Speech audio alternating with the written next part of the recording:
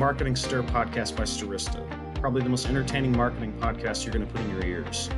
I'm Jared Walls, associate producer and Starista's creative copy manager. The goal of this podcast is to chat with industry leaders to get their take on the current challenges of the market, but also have a little fun along the way. In this episode, Vincent and Ajay catch up with Amin Makhani, Vice President of Growth at Bento Box. He explains what exactly it means to be a Vice President of Growth and how search has become a powerful factor in identifying clientele. Vincent and Amin discuss their shared stand-up comedy endeavors. Ajay celebrates an anniversary, and Vincent rides shotgun. Give it a listen. Ladies and gentlemen, it's that time. It is another episode of the Marketing Stir. I am Vincent Petrofessa, your host, the Vice President of B2B Products here at Starista. Starista, you know us. Identity marketing company, our own data sets, B2B, B2C. We help you market to those data sets, get you new customers. We take in your first party data. Maybe it's broken, maybe it's garbage, and we make it better. We append attributes to it. If it's fragmented, we cleanse it.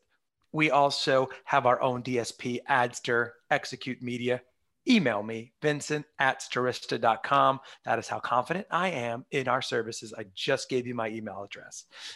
Also, I'm confident, as I always say, in this next person. My co-host, he's riding shotgun, or I'm riding shotgun to him. Either way, we're in the same vehicle. My CEO, Commander-in-Chief, Mr. Ajay Gupta. What's up, Ajay?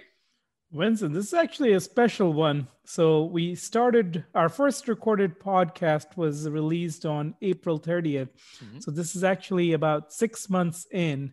Wow. Just 2 days before. But yeah, 6 months in, I think we have published 30 podcasts and we've probably recorded about over 50 so far. So quite the pandemic experiment this has become. And unfortunately, looks like we had the highest day of cases yesterday, so it's not going anywhere. Yeah, I mean, it's unfortunately not. You're also saying that because you're in Texas. Texas is usually its own animal. That's why everything's bigger in Texas. Apparently, even Corona cases. We once held that title here in Manhattan. We were not proud of that, as we often are proud New Yorkers. I was not proud of that. Only moving companies were proud of that, as they have moved and made money throughout this pandemic. But yeah, hopefully it flattens. But, also that's why we put out the Marketing Stir. We always wanted to do a podcast together. You and I always wanted to do something together. We met 10 years ago. We're now working together. And we had this time. We said, let's put a podcast together. And I also think that more people are listening to us because of the downtime. Their lives are not as busy traveling, which is why we now have over 46,000. By the time this comes out, maybe 56,000 viewers and listeners to our podcast. So we do appreciate that. And that even makes this episode even more special. I have a lot in common with this next guest. And I realized it in a sort of creepyish, stalkerish way. We'll get to that in a moment. I'm very happy to have this next guest on, ladies and gentlemen. He is the Vice President of Growth at Bento Box. You've heard of Bento Box. If you haven't, we're going to talk about it. Ladies and gentlemen, Amin Makhani. What's going on, Amin? Hey, how's it going? That's a fun intro. That's why I'm here. That's it. I just do the intro and I leave. Yeah, that's good though. That's what we need. We need an intro and then a long monologue from me. Yes. 40, 50 minutes of just, me reading the Mets schedule or something. Exactly. Some people think it's a TED Talk, so you wouldn't be the first one. TED Talks don't do intros like that. I'm trying to be like at a basketball game, and that point guard, number 7. That's what I try to do. It's a special time. We try to make it special. You're taking time out to talk to us, and we love it. I mean, for those of you listening and those of you watching, tell people about Bento Box. Yeah. Well, we're a hospitality SaaS platform. We started with websites. So we have a website platform for restaurants that's intuitive and easy to use. And all the pieces of it are restaurant specific, like menus or the bio section. We offer, and then we offer e-commerce solutions too, like if you want to do online ordering, or you have catering, or you want to have a store where you sell some merch. And our CEO kind of thought about the website as like a little bit of a bento box for restaurant, where they have these different compartments, different pieces they need on their website that is kind of unique to restaurants. And we've been building that platform up over time. And now we work with 6,000 restaurants all over the world.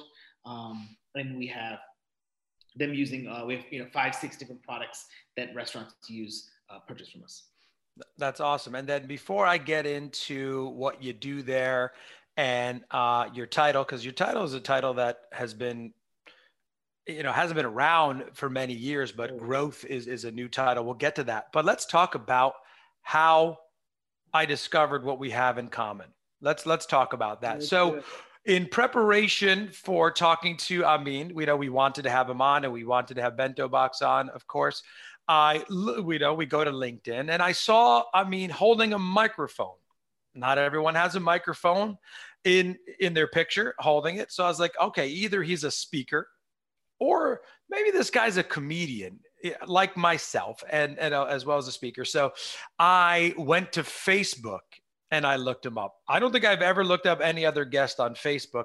And sure enough, we have 147 people in common. And you are also a comedian on the New York City scene. We probably run into each other about 46 times, but we have never realized it, right? We never met before this. Yeah, I don't, well, I'm sure we met somewhere at Grisly, Pears or something on McDougal Street, I bet. Yeah. I say I'm a comedian, but since the pandemic started, I haven't gotten on a stage for a long time. So one funny thing was I have a daughter, 18 months old. And, oh, nice. Congrats, man. Yeah. And just, it's tiring. You're a dad, it's tiring. And I just finally, after hosting an open mic for 10 years, about 2 weeks before the pandemic kind of shut everything down, I was like, all right, I'm giving it up. I'm handing my open mic over to somebody, and I'm calling it quits. It was a good run while it lasted. And then I was like, I'm going to just give another couple weeks while I transition into somebody else. But then the whole thing shut down. And so I felt like, well, somebody was saying something to me. Hey, your jokes aren't that good. You need to hang it up one way or another. Yep, the world. And for those of you, I also hosted an open mic for 3 years at the Greenwich Village Comedy Club, and love the Greenwich Village Comedy Club. But hosting an open mic is exhausting because you see the same people every week. Now, you might get people who are kind of doing it as a pro mixed in there, but it's basically the same other people just trying to get stage time. And oh my goodness, there's only so much of the same act you can hear every single time. You get people. My open mic was free. It was exhausting. So that also prepares you for fatherhood, being patient. It sure did. 10 years. Jesus. This is the truth. I'll tell you. I say 10 years, but it was about 8 years, 7 years. It just felt like 10 years. It could have been 1 year and it would feel like 10 years. Better. 10 years sounds so much better than 7.5 years. I don't know. Not when it comes to the open mic. It's 10 years of anything else, right? It's our company's been around for 10 years, right? Open mic. Oh my goodness. We'll get into that later. But tell us about this new title. You went from open mic host to vice president. I'm kidding now. So now you're the vice president of growth at Bento Box.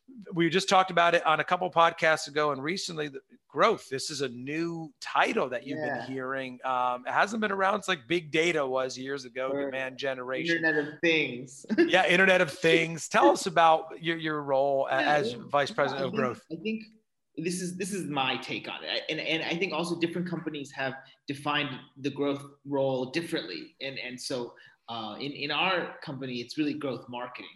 And growth marketing and brand marketing are kind of two different I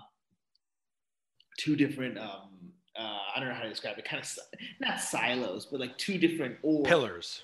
Yeah. And so this is my take, is that over the last 10, 15 years, there's been a lot more data available in marketing. Online advertising is a lot more data driven. There's more technical components of, like you guys, you talk about a DSP and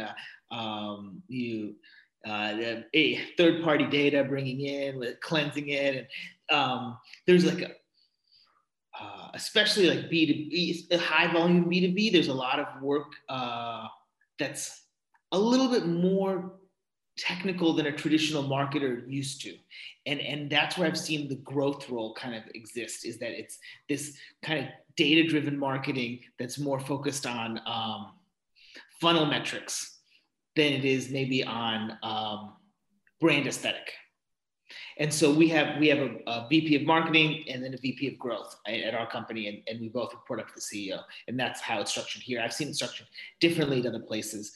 But that's, I think also a little bit of it is the marketer marketing their own work, right? Demand gen sounds very a cog in a machine, you know, a layer, a component that is important but not too important, and it sits, you know, between marketing and sales, and but growth has this positive connotation that it's an engine for the business. And so that was a little bit of me spinning up that marketing, but I think, you know, kind of independent of me, other people were spinning up the same thing. And so now I've seen that kind of spread, but yeah. Talk to us a little bit about, you know, most restaurants are struggling right now, right? I think pretty much all of them. So how is that affecting your role and the company at large? Yeah, well, I think one thing I'd like to say, though, is that there is a bit of a bifurcation, is that not all restaurants are struggling. Some restaurants are doing better than they were before the pandemic. There is a move of meals being consumed off premise more so than on premise. So there's a shift from dining in to eating takeout and delivery. So we offer online ordering as a additional software for the website, and restaurants have seen a real need for that product because Seamless or Grubhub, Postmates will take 20, 30%, 40% of your order value, and that is, when your business is already struggling, it's hard to give that money up. And so having first party ordering on your website where you don't pay commission to anybody is a huge gain. So we're seeing a big lift there. So I think the fine dining kind of restaurants where the experience is very lived at the restaurant and it's hard to recreate that, I think it's very difficult for them. Or restaurants that were very events driven, that they had a lot of corporate events or birthday parties or that kind of stuff. I think it's hard for them. I think the more fast casual, I think I don't know, there's a company called Factus that does credit card spending. And if you look on what they're showing, is that like pizza restaurants are doing way better than they ever were before the pandemic. Wingstop is like, I think it's like 30% year over year. So there is this kind of bifurcation in the restaurant type and that's going on now. And we're trying to serve everybody. You know, we have an event management product that we're making it free for the rest of the year for restaurants that use it. And because we're seeing restaurants start to have smaller events now, that 10, 15, 20 person event that they can have of like a birthday party or a delayed bar mitzvah, that kind of thing. And so we're trying to help them out there. But it's a challenging time, but it's also a time of what do they say? Like a sea change of technology use. So you're seeing that some owners were very slow to adapt technology, and now you're seeing this big shift of being able to leverage technology in a really great way to keep the business afloat. And what's sort of the geographic coverage for the company? Oh, for us, so you know we have restaurants in all 50 states, and I think maybe another 15, 20 countries. But I bet like the mix is like 90% US. 10% abroad. But each day, you know, we were very heavy New York. If you would have looked at our concentration 3 years ago, we might have been like 50% New York City, 40% New York City. Okay. But today, as we've grown, we have 6,000 restaurants, and it's just, it is a good just cross-section of the United States. And I mean, talk to me about, we always like to ask this question, how you got into marketing, right? Did you go to school for it, or were you, I was studying political science and then I was like, nope, I want to do marketing. Tell us how you got into the industry. This is a fun story, actually. So I graduated college in 2008, and I studied economics and mathematics, and I was going to work on Wall Street and do some, I don't know, some sort of subprime mortgage arbitrage. But then basically the minute I graduated, they were like, nope, that's not allowed anymore. That's not good stuff. And those jobs kind of disappeared. So I was just traveling with friends, and I saw a Facebook ad that said, do you like math problems? So I clicked on it, and it was for this job at a company called Yext. And it was a marketing job, but it was supposed to be a data-driven marketing job. And so I just dropped my resume, and I had a call with them. The guys were real smart, all from Harvard and Duke and MIT. And so I was like, okay, well, let's give it a try. And I went there, and I didn't really think I was going to be a marketer. I thought I was going to maybe spend a year or two, wait for the economy to bounce back, try to do something on Wall Street. But I really enjoyed it. I got all of the kind of quantitative needs I had to do in my day-to-day job, and I got it out in marketing. I wasn't expecting it, and I really enjoyed it. And also, I think there's a psychological component of marketing that's really interesting. So there's a creative, but also, left brain, right brain, both combinations that you don't get in a lot of jobs. Yeah, a lot of people describe it as art and science, right? Mm-hmm. It's kind of the creative aspect, but there's science to it. It is interesting. Yeah, you're not the first person with a mathematics background to kind of, we've got the rarity. I mean, is like, I studied marketing and I'm in marketing now. It's kind of, the rarity is like that. We've had someone who was a police officer and then got into marketing and then political science. There's some philosophy, but yes, a few mathematics kind of, because they like that data aspect of it. Where in your career were you? And again, we have a crack team of producers here. When in your career did you just like travel for 5 months and was just like, I'm going to just do that? Certainly not now with a child. I'll tell you that now. So when was that period of your life? Yeah. So I worked at Yext, which is a software company in New York, from when they were at the very, tiny company, 30 people kind of thing. And then I was there for almost 8 years. It grew to be a public business. And so, I don't know, for those that follow that kind of stuff, is if you're an early employee at a software business that later goes public, there's usually some sort of financial outcome for you that's positive. And so that happened. And at that point I was like, all right, well, I have always wanted to travel. I had visited once. I'd gone to Japan by myself on a trip, and I met a few people that were on around the world trips, and they were just telling me about it, and I was like, oh, that's really interesting. Maybe I could do that one day. And so then over the next couple of years, I did like one trip a year by myself for a couple of weeks. Maybe I went to Greece, and I went to Morocco, and then I thought, okay, now I'm ready. After the ex-IPO, and I just like got a backpack full of stuff and a passport. I tried to hit mostly countries that didn't require visas, and just got on my way. So it was just like a backpack and it was a one-way flight to Germany. I had a friend who lived there. One-way flight to Germany, and then that was it. Oh, the solo traveler, man. I like that. You just that's pretty cool. Yeah. So that was about 3 years ago I got home. Oh, wow. Okay. So you were there for how long? Well, it was like 5 months of travel. That's cool. And I mean, how many countries did you say? I don't know. It's in my LinkedIn. It's like maybe 20, 25. It was like a blistering pace. I think that was another thing where like I could have done, one country for 5 months or 3 countries, but I guess I wanted to just keep moving and keep, just like be on the road really. And I guess there was just as much as experiencing the country as it was about experiencing like being a journeyman and like being this nomad. Right? So like there was something about it where like you just were never that comfortable. I mean, if you got to sleep in the same bed for even 3 nights, it was like a unbelievable accomplishment. Like you never got that kind of stuff. But it was a lot of fun. That's pretty cool. Yeah, my goal is to do one a year, which with two little kids is challenging enough. So How old? I have a 7 and a 2-year-old. Oh, okay. Yeah, nice. Yeah, that's great. So coming back to Bento Box, do restaurants you see kind of using bentos in conjunction with some of the delivery systems like a Uber Eats type company? Yeah, I think so. What we try to say is that you should use you should be on those. They're great for demand gen, where like in discovery, consumers that don't know about you Right.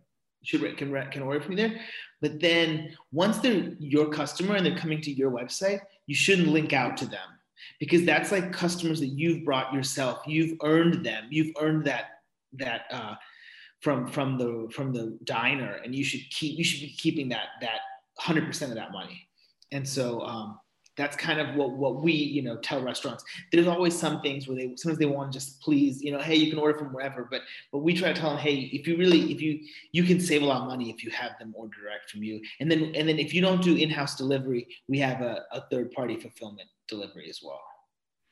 Gotcha. Okay, so the goal is really for you to help them manage that customer relationship through your platform after, say, they ordered through Uber Eats and they become a client. Exactly. That's what we want. I've been seeing something more than I ever have in New York City. What I use like Seamless. And in the menu, as you're looking through Seamless, companies are saying in the description of the item, come directly to me, you'll get 20% off. Come directly to me. I've seen that, but that's incredible. Yeah, I saw that. And people are when we're all, even if we're ordering through Seamless, you'll get like something attached to the bag saying, next time order through us directly. And I'm like, that's a great idea. I was like, I understand there were some fees that were taken out, but I didn't know of the tremendous amount of fees, like 20, 30% that are taken out of that.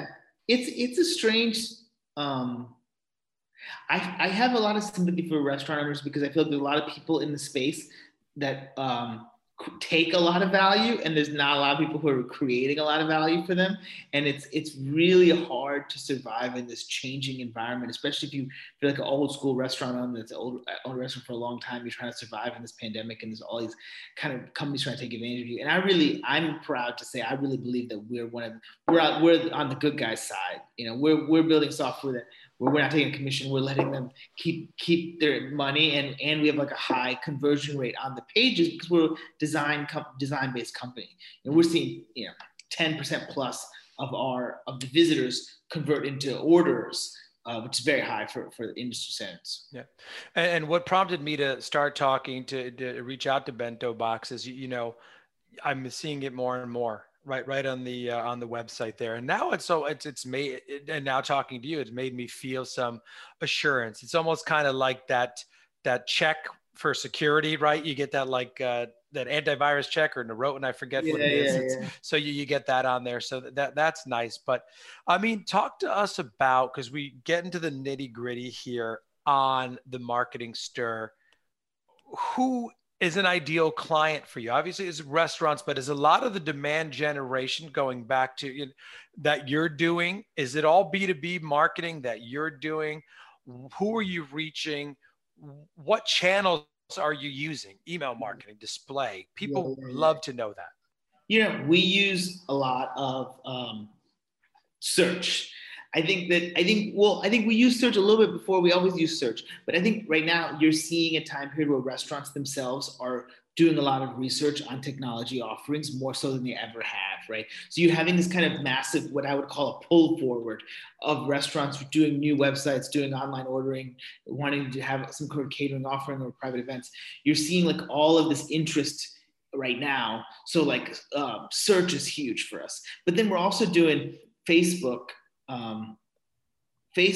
to drive that search. So we're seeing a lot of good evidence of running Facebook ads on big custom audience lists, and then having those people show up in searching for online ordering or website related queries, and then capturing that way. So kind of this like full circle. We even see kind of my favorite version, the person does a lot of research, where you'll see them, we'll have their information, we'll have ads showing on Facebook, then they'll go on search, then they'll go to one or two of our customer websites and click the bottom link made for by Bento Box. And then now they've seen some ads, they've read a little on our site, and they've seen some of our work. And I think those are some of our, those are some of the best leads we're gonna have.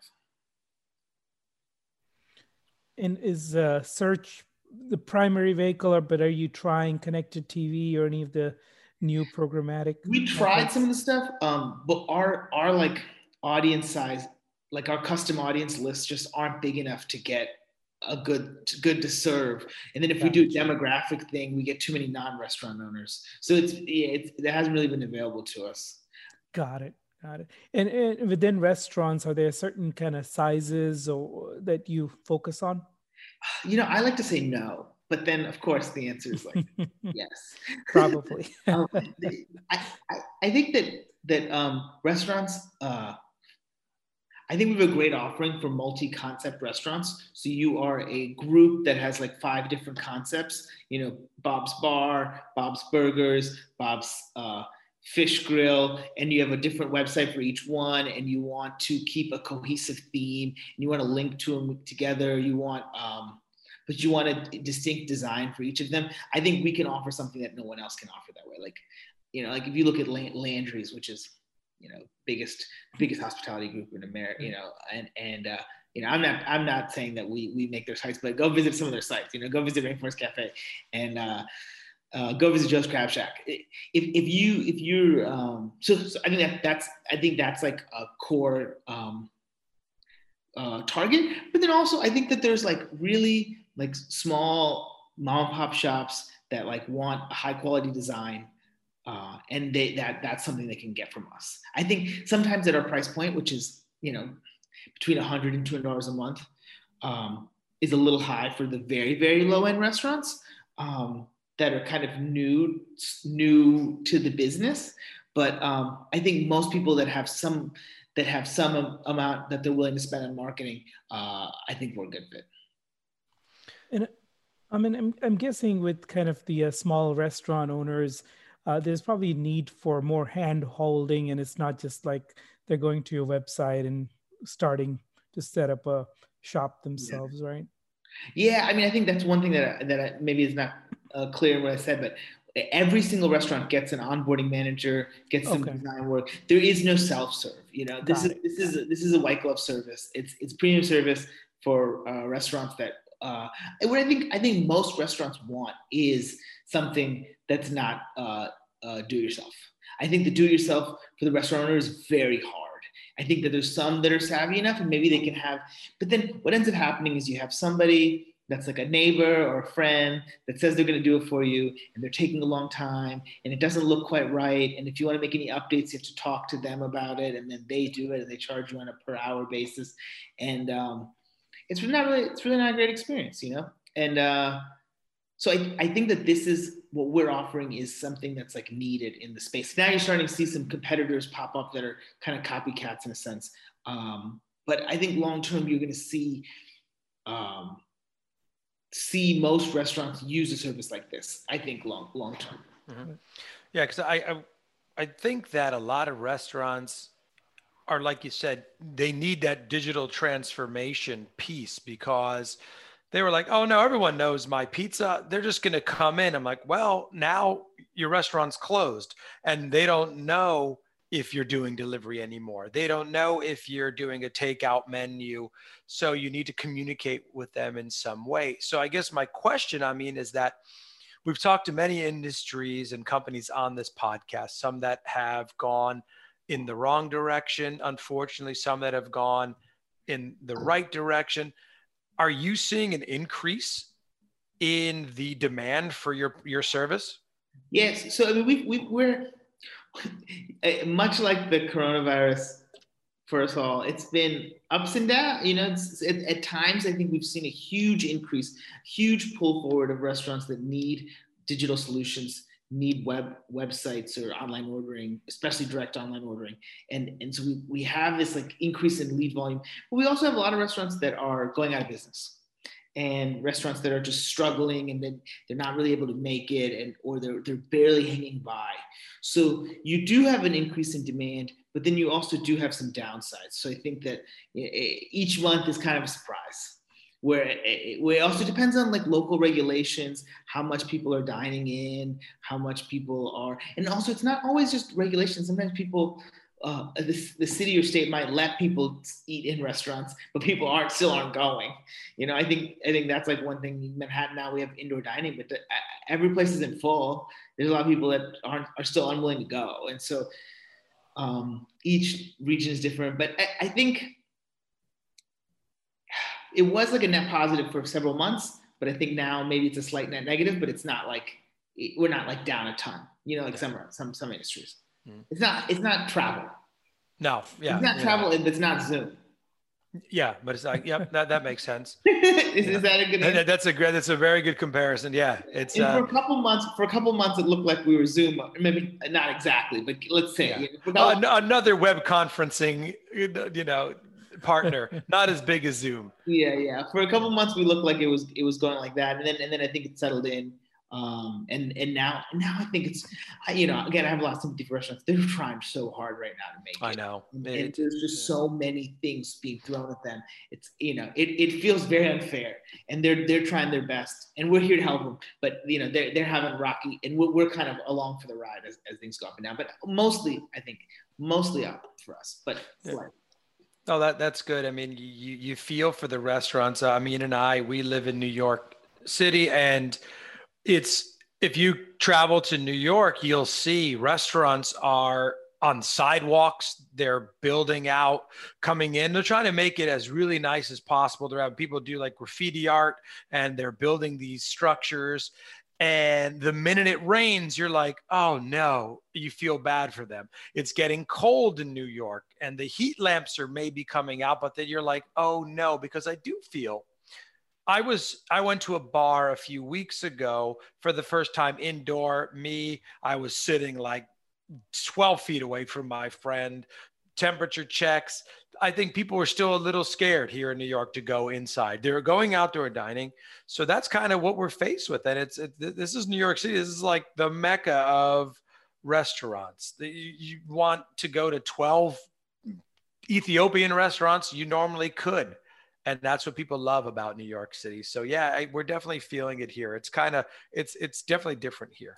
But that wasn't my point. My point is I want to understand more about what are some new services and solutions that you're offering for these restaurants moving forward, some changes that Bento Box had to make because of these very same changes I'm kind of referring to. Yeah. I mean, so we launched contactless dining, where the restaurant diner from a QR code can pull up the menu on the phone, but then also order, put the table number in that they're in, and everything can happen without any contact with the server.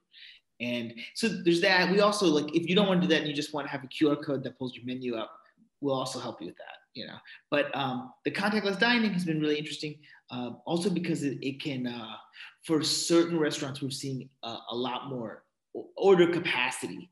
They can handle a lot more customers than they previously could. There's just this like workflow that happens very quickly. They order on their phone, food comes. Order on their phone, food comes. So like one server can handle kind of 60 guests instead of like 15 guests. I like it. So yeah, and we launched that kind of, I want to say August. And we're getting some good traction. I think some restaurants are slow to adopt this. I think that they're afraid of that it doesn't have the same hospitality feel. So we're kind of navigating through that and getting them more comfortable. But I think long term, there's a lot of belief that this is an interesting way for customers to interact with the restaurant and some operational efficiency opportunity. Gotcha. And then, being kind of at core a data company, we're always curious how companies are utilizing data sets. So are you helping in restaurants also kind of maintain and keep their CRM data updated and fresh? Is that part of the service that you're providing? Yeah, I mean, the restaurant has a database with us, and I think that's one thing that's pretty useful is that you can you you have visitors that have come to your website. Maybe they filled out they gave their email like years ago, and now you can use that email to uh, send them a promo to get some online ordering. We have a couple features for if you're a new customer to a restaurant, first time order, you can set up for an automated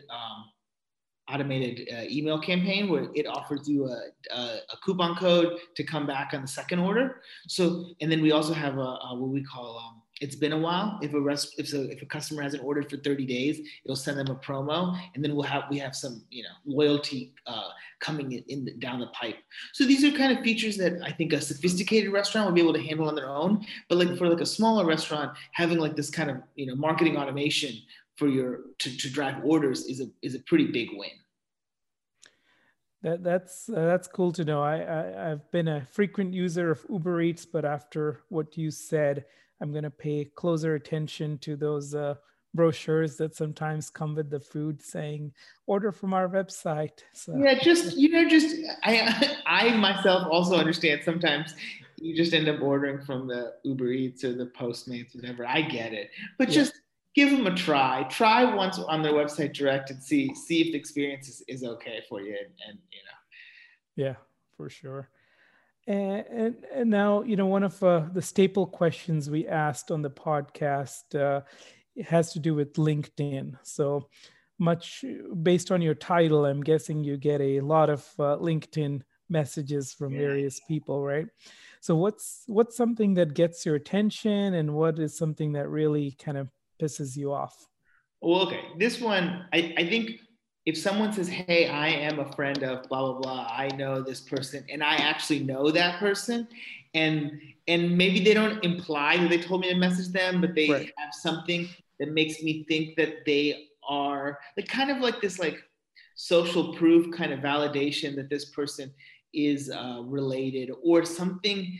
That maybe they went to the same school as me, or they went to a university in the same area, or like something that gives that person some validation about the person, like this is something that this is someone I can trust. So I think that because I feel like there's so much spam stuff comes through, right? So what I'm looking for is like, can I trust this person, or will they waste my time? There's also I have, maybe this is naive of me, but I think if friend of a friend will have a little bit more decency but maybe not, but you hope. And then I think your other question was that what makes me mad, right? Yep. Yeah. What makes me most mad is when someone's like, are you not hitting your MQL numbers? Or just like throwing jargon at me. SQLs over MQL times 16 is going to go up 52% if you have this meeting with me. I'm like, go away. If you talk like this during the meeting, I'm going to want to jump out of a window.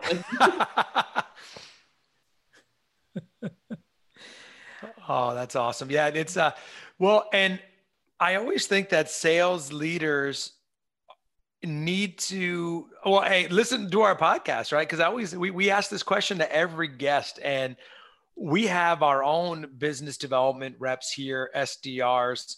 I say, not 3,000 emails to people. I say, look, listen to every episode of the Marketing Stir and listen to every single VP of this, chief that. And we ask this question. This is how. It's the personalized approach. That's what gets me to answer emails. That's what gets AJ to answer emails, throwing a compliment about him, and he will set up a meeting with you. That's how you do it here. But so, yeah, love the advice. I mean, because people ask me this all the time. This is the only other time we've had a comedian on the podcast as well. How did you get started in the stand-up comedy? And tell us a joke. No, I'm kidding. I would never do that. I know. I hate that so much. I would never ask that. Trust me. But tell me how you got into stand-up comedy, and has that helped you out in any of your roles? Yeah. A friend of mine, a person I met, a kind of acquaintance, I guess, and I walked into a bar, and it was kind of loud. It was at do you remember Cabin on 2nd Avenue there? Yeah. Sean Patton and Chesley Calloway. I don't know if you know that, but they had a show that was real long. I love Sean Patton. Yeah. What'd you say? I love Sean Patton. Yeah, very funny. Yeah, and so it was on Second Avenue. A Cabin was the name of it. It's closed now, but we walked in. It was loud, and so me and my friend thought, okay, hey, let's go to. There's a little back room. Let's go to the back room. And we said, and we were having a good conversation. Someone comes in. He says, hey, we're gonna have a comedy show here in a little bit. If you guys want to stick around. I was new to New York, so I didn't know about this whole comedy show in New York thing. So I stick around. Sean Patton comes on, so funny, hilarious. So I thought, okay, I'll come back to that show again sometime. So I'm walking down the street, see that same bar, walk in, Donald Glover, pre-Child Camino, pre-Community. But he was big on YouTube. I'd seen him on YouTube before. And so I was like, holy moly, Donald Glover, he's going to be on Community. So I started going every week. And then one week, my friend was bombing. He was hosting, he was bombing. And he goes out to the audience. He's like, hey, tell me something to talk about. He was trying to close the show. And somebody said Kanye West, because he had just cut off Taylor Swift. He went on the stage. And I had a Kanye West story. I had a quick 30-second Kanye West story, and he let me come up to the stage. Nice. And the room was packed, and I got a huge laugh. And after that, I was just hooked. That's awesome. Yeah, and then you got right up there. You didn't care. You didn't get. I had a lot to drink that day, so that. Yeah, that helps. I think I also had a low bar because I think the rest of the audience thought I was like an annoying person in the audience. So when I got up, I had a low bar, and then I just hit it, and then it was great. That's awesome. I like that. That's a great story. But now we haven't been able to do stand-up living in New York. I've been doing certain shows. I did a Leukemia Lymphoma Society gig recently for Mr. Ajay Gupta, pro bono, as my generous gift to him and that and the crew there. I'm starting to feel like you didn't want to do it pro bono. No, for you, of course. I do anything. Not anything pro bono. I need a paycheck anyway, but that it's been different. But what have you been doing? I love doing this podcast because it's a creative outlet. What have you been doing for creative outlets recently? Yeah, that's a great, I started writing a newsletter. It comes out once a month about stocks. All right. And I make some stock picks and I compare how I'm doing against the market and I jib jab about something, or I try to be funny. It's a little bit finance, a little bit funny, a little economics. And I've been writing that. I have I don't know, it's still small, few hundred followers. Maybe each post will get like 1,000 views or something. That's cool. What's the name of it? It's called Mo Money Makhani. Mo Money Makhani. I like it. Makhani. And the website is mokhani.substack.com. Love it. That's awesome. Yeah, you need the creative outlets. This podcast allows me to do that, and I get to talk to great companies and great people, and also companies find us and they're like, oh, I've never heard of you guys before. Like, let's have a conversation. So it's been pretty cool. Yeah, that's really great. I had a great time. Maybe if we're still rolling, it's okay though. I'll tell you I had a great time. Oh, good. Yeah, no, we are still rolling. A few more questions, but that's always good. Hey, that's a first also. That's a first. That is a first. 3/4 of the way through, you're having a good time. I like it. People are normally at this point saying, is it over yet? Come on. No, I'm just kidding. So I've been kind of coming back to the restaurant industry at large. Obviously, I live in Texas, so my views are a little bit skewed here because you go to a restaurant Friday night and there's like a 2-hour wait, right? So people look at the pandemic very differently. Yeah, I want to ask you about that. How I don't have that insight. Yeah. Is it so? I had read before that like it was like that for a while, but then I thought it subsided, and now. I'm maybe about 10 days before. So the only thing I've personally been doing besides going to the grocery store is playing tennis, which is rated one of the safer things you can do. But yeah, we had a tournament, socially distanced and all that. And we decided for the first time in like months to go get some dinner and drinks. And we go to Twin Peaks, which is a big kind of sports bar chain here. And to our shock, they said, come back in 1 hour, 45 minutes. And I looked inside and I was like, wow, I don't think I want to come back.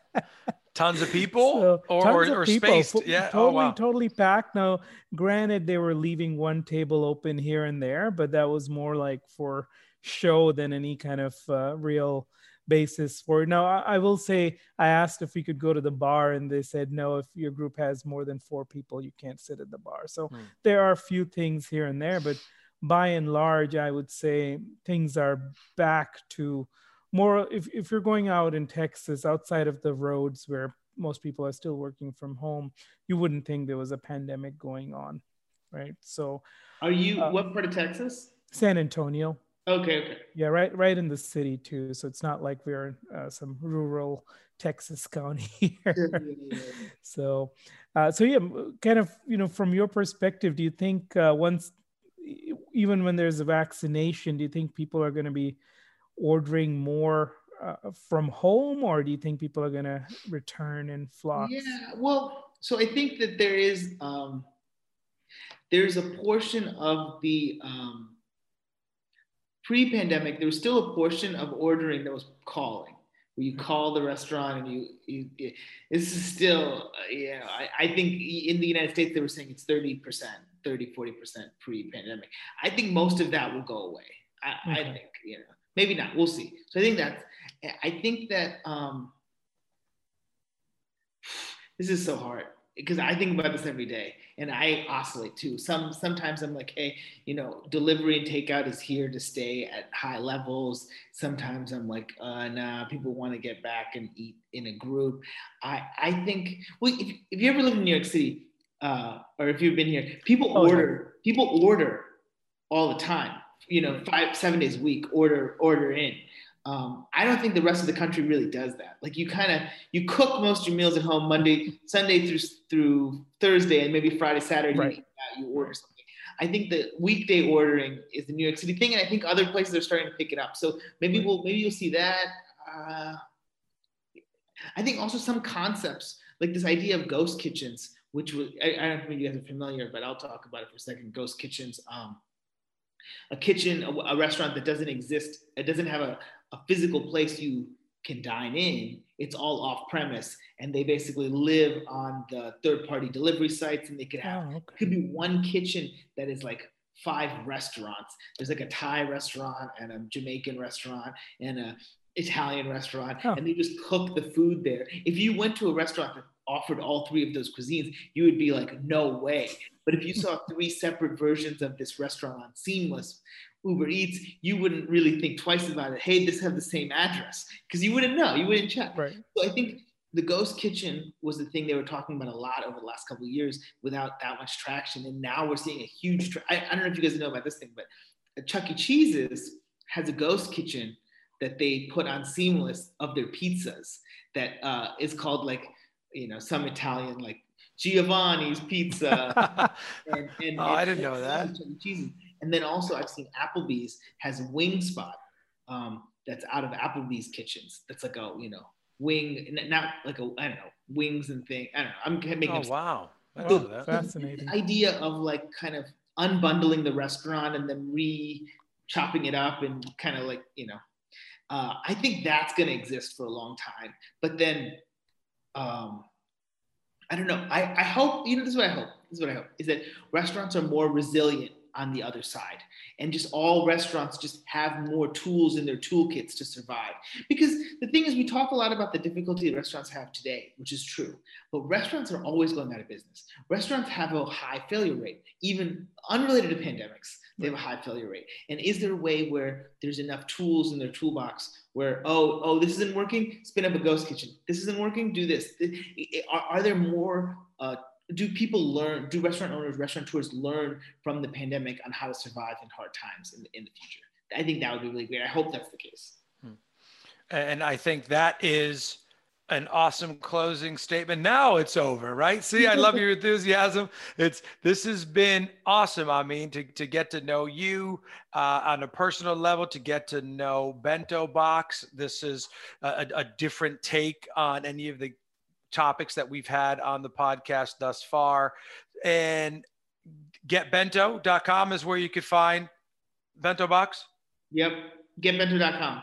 Yep, getbento.com. That's Amin Makhani. He is the VP of Growth at Bento Box. This has been awesome. It flowed, and then you look up and boom, it's over. That's Amin. That's Ajay. I, of course, am Vincent. This has been another episode of The Marketing Stir.